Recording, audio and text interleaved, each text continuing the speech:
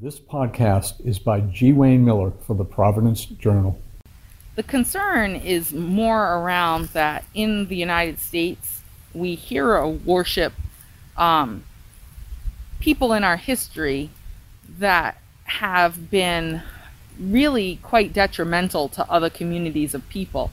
And in the case of Columbus, there's this notion that, we're being unfair because, thinking of Italian Americans and that this is someone to celebrate. And I push back on that a little bit in that we certainly honor Italian culture, and we think that they should find someone different to celebrate than someone who brought conquest and genocide and land dispossession and disease and slavery or enslavement to the Americas. Columbus is a symbol of conquest, and conquest, from my perspective and from others, is about greed. It's the idea of going other places to through force get resources. And so in the case of the Americas, those resources were the resources of the land, of the water, human resources. And when Columbus, who was trying to find an alternate route to Asia,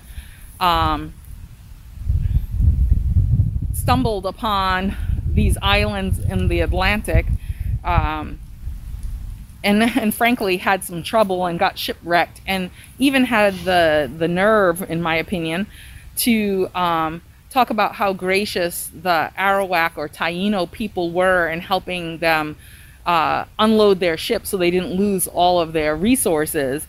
And then in the next breath basically said, and with 20 men we could subjugate them all. So they were using their greed for the resources, for the gold that they thought was there, for the animal life, the things that they could bring back with them. So there was this greed. And then I always like to say the opposite side of greed is need. And the people that usually follow the conquerors usually need. And so that's important to think about, because I'll get back to that in a minute. They use power, military power, weaponry power, political power, economic power. And of course, Columbus was using all that power from the King and Queen of Spain. He didn't have it on his own. He had it with their resources. Then entitlement. And that entitlement is the notion of going to a new place where there are people and civilizations and nations living, and using those powers to stick a flag in the ground and claim the space for themselves. And that's that entitlement, that notion that you have the right to do that. And in their mind, they believe that they have the right to do that, despite the fact that it's subjugating other people. And then they use fear. They breed fear and hate, so that people become fearful of the people that they're actually subjugating and enslaving and dehumanizing and so forth. And then the last thing they do is they take away their voice, and it's called censorship, something that the media certainly fights not to have happen to them. And indigenous people were censored so that they didn't have a voice. They didn't have a voice in the media, didn't have a voice in the political process, didn't have a voice about representation. If you don't have representation for yourself in a good way, then people represent you in a negative way. And that leads all the way to the conquest of the land that this country is now on, using those same tactics. And the people that followed, they believed the rhetoric, if you will. I mean, the Declaration of Independence here in this country calls us merciless Indian savages whose known rules of warfare is an undistinguished destruction of all ages, sexes, and conditions. Talk about dehumanizing and vilifying right in the founding doctrine, despite the fact that indigenous people fought for the creation of this country. We're erased even in that. I worked with Robert Geek on that book, From Slaves to Soldiers, the 1st Rhode Island Regiment in the American Revolution. And part of the reason we were working on that book together is the goal of telling the stories of the indigenous people in that regiment. They often name that regiment the Black Regiment, and that completely erases the indigenous people that were in that regiment, which there were quite a few. And not only that, but there were actually white people in the regiment too. You know, so there's this notion of choice of words that erases people. So when I think of why people have pushed back and have felt that we should be calling this Indigenous Peoples Day, it's about telling truths. It's about telling the full history. It's about giving voice to Indigenous people and recognizing that we're on Indigenous land. We're on, you know, the Americans are on occupied Indigenous land. And that is something that is important for people to recognize and for schools to start teaching the truth. We do a lot of work with school districts, but it's so piecemeal. You know, I'm 54 years old, and I feel like I've been doing this work my whole entire life in different kinds of ways.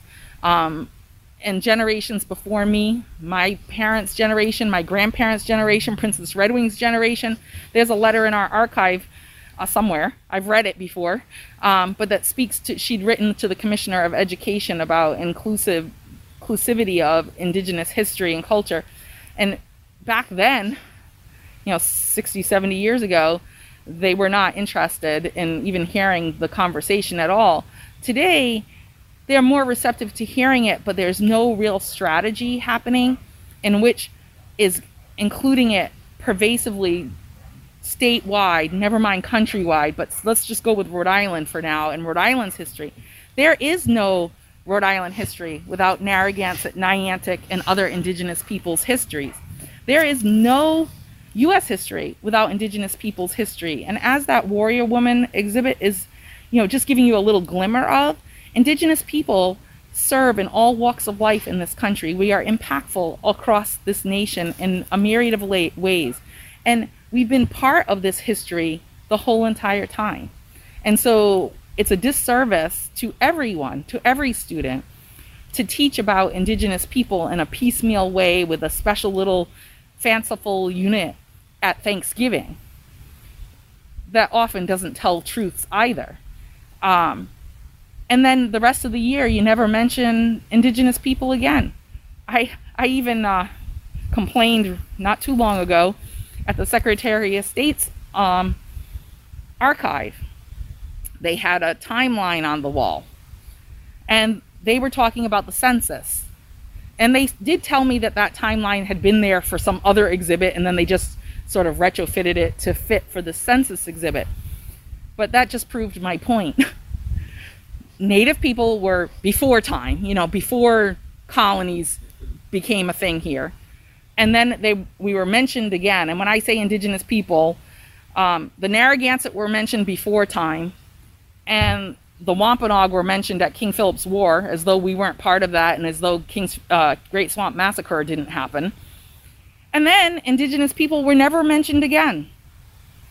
You know, no mention of when we became citizens, no mention of when in Rhode Island we got the actual right to vote, no mention of, you know, the Land Claim Settlement Act, no mention of the federal recognition in 1983, never mind a myriad of other things that could have been said along the way. But even just one or two of those subsequent ones would have done what was necessary, which is to make the people that are reading that timeline know we are still here. This is our homeland. We still exist, and we are still here. And we are part of the fabric of this state and this nation, even though we have a nation-to-nation relationship with the U.S. federal government. You know, I'm a citizen of the Narragansett Nation, and I'm a citizen of the United States. And our leaders, our tribal government, you know, they have a nation-to-nation relationship. You know, as a museum, I'm just educating the public about that. That's my role. You know, Tamaqua Museum is an independent nonprofit organization. We're 62 years old, and, you know, the whole point is to educate, the public, but through our museum, we also have the opportunity to engage the Native population and share skills through our Indigenous Empowerment Network to, give educational opportunities and job and career opportunities to Native youth, which we have Native youth interns, high school and college students currently. We have in our gift shop, as I showed you earlier, we work with over 35 local Native artists, helping to empower their small arts businesses.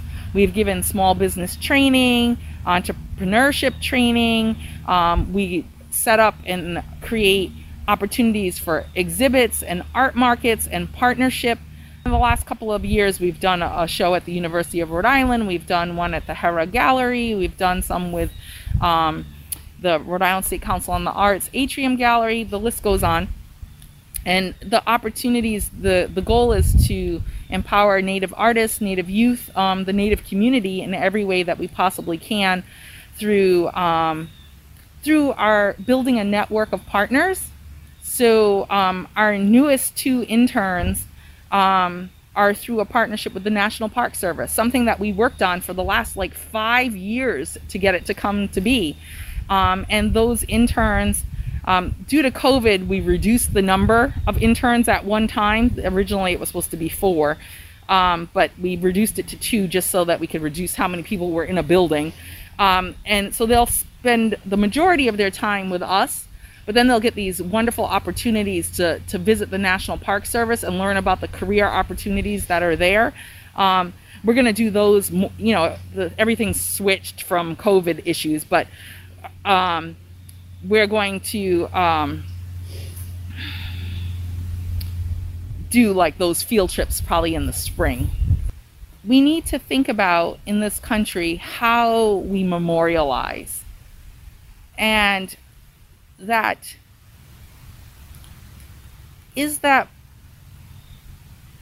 structure of memorialization a structure that reinforces conquest, that reinforces white supremacy, that continues to divide the nation of people that live here today, that subjugates certain communities. I personally feel, and I've been on several committees and been asked about this a lot, I feel that the Italian American community should be honored and should be respected, but I think that they need to pick someone who was more meaningful in the actual experience here in the United States, and or a better figure from long ago that represents Italian culture, that does not also represent all those negative conquest frameworks of subjugation and enslavement and genocide. So I think that that should be something, and I think that those statues that are floating around this nation should go to museums where people can be educated around the history fully. I don't believe just putting a little placard next to one of those statues is enough. I think people need to be educated about it fully, not just one viewpoint. I'm fine with multiple viewpoints, but they need to do that in an educational setting where people scaffold down and actually dig deep in the history so that they get a full understanding before they make their decision, not just little short sound bites on a placard that in a park most people aren't even going to bother to read. Teachers work really hard. I was a classroom teacher. They work really hard. But as many of them tell me, the resources they're given or that they have often don't give this narrative, this perspective, this full understanding. If a teacher is given the little Columbus poem to do with first graders, and that's where it ends. You have the one day, you read a book, you sing the poem, and then you move on. Well, guess what? Then that's all they know. But we keep reinforcing that same narrative over and over again about the discovery doctrine. And the discovery doctrine allows that erasure of indigenous people as being here and as being nations on this land prior to someone else stumbling along here to this, I'll call it continent, to this area of the Americas, because it's more than just one continent. It's something that we're just starting to reflect on as a country. And I think that as we continue to really unpack the history and start teaching it more fully, the thing I'll say is this. When I co-taught a class at Brown on Indigenous rights and environmental justice, and I taught a class at URI on Indigenous literature, and the one at URI was with honor students. And one of the things that I will say that particularly the URI students, because a lot of them were freshmen, said is that they were just so frustrated that they were honor students, good, students that thought they had a good K-12 education.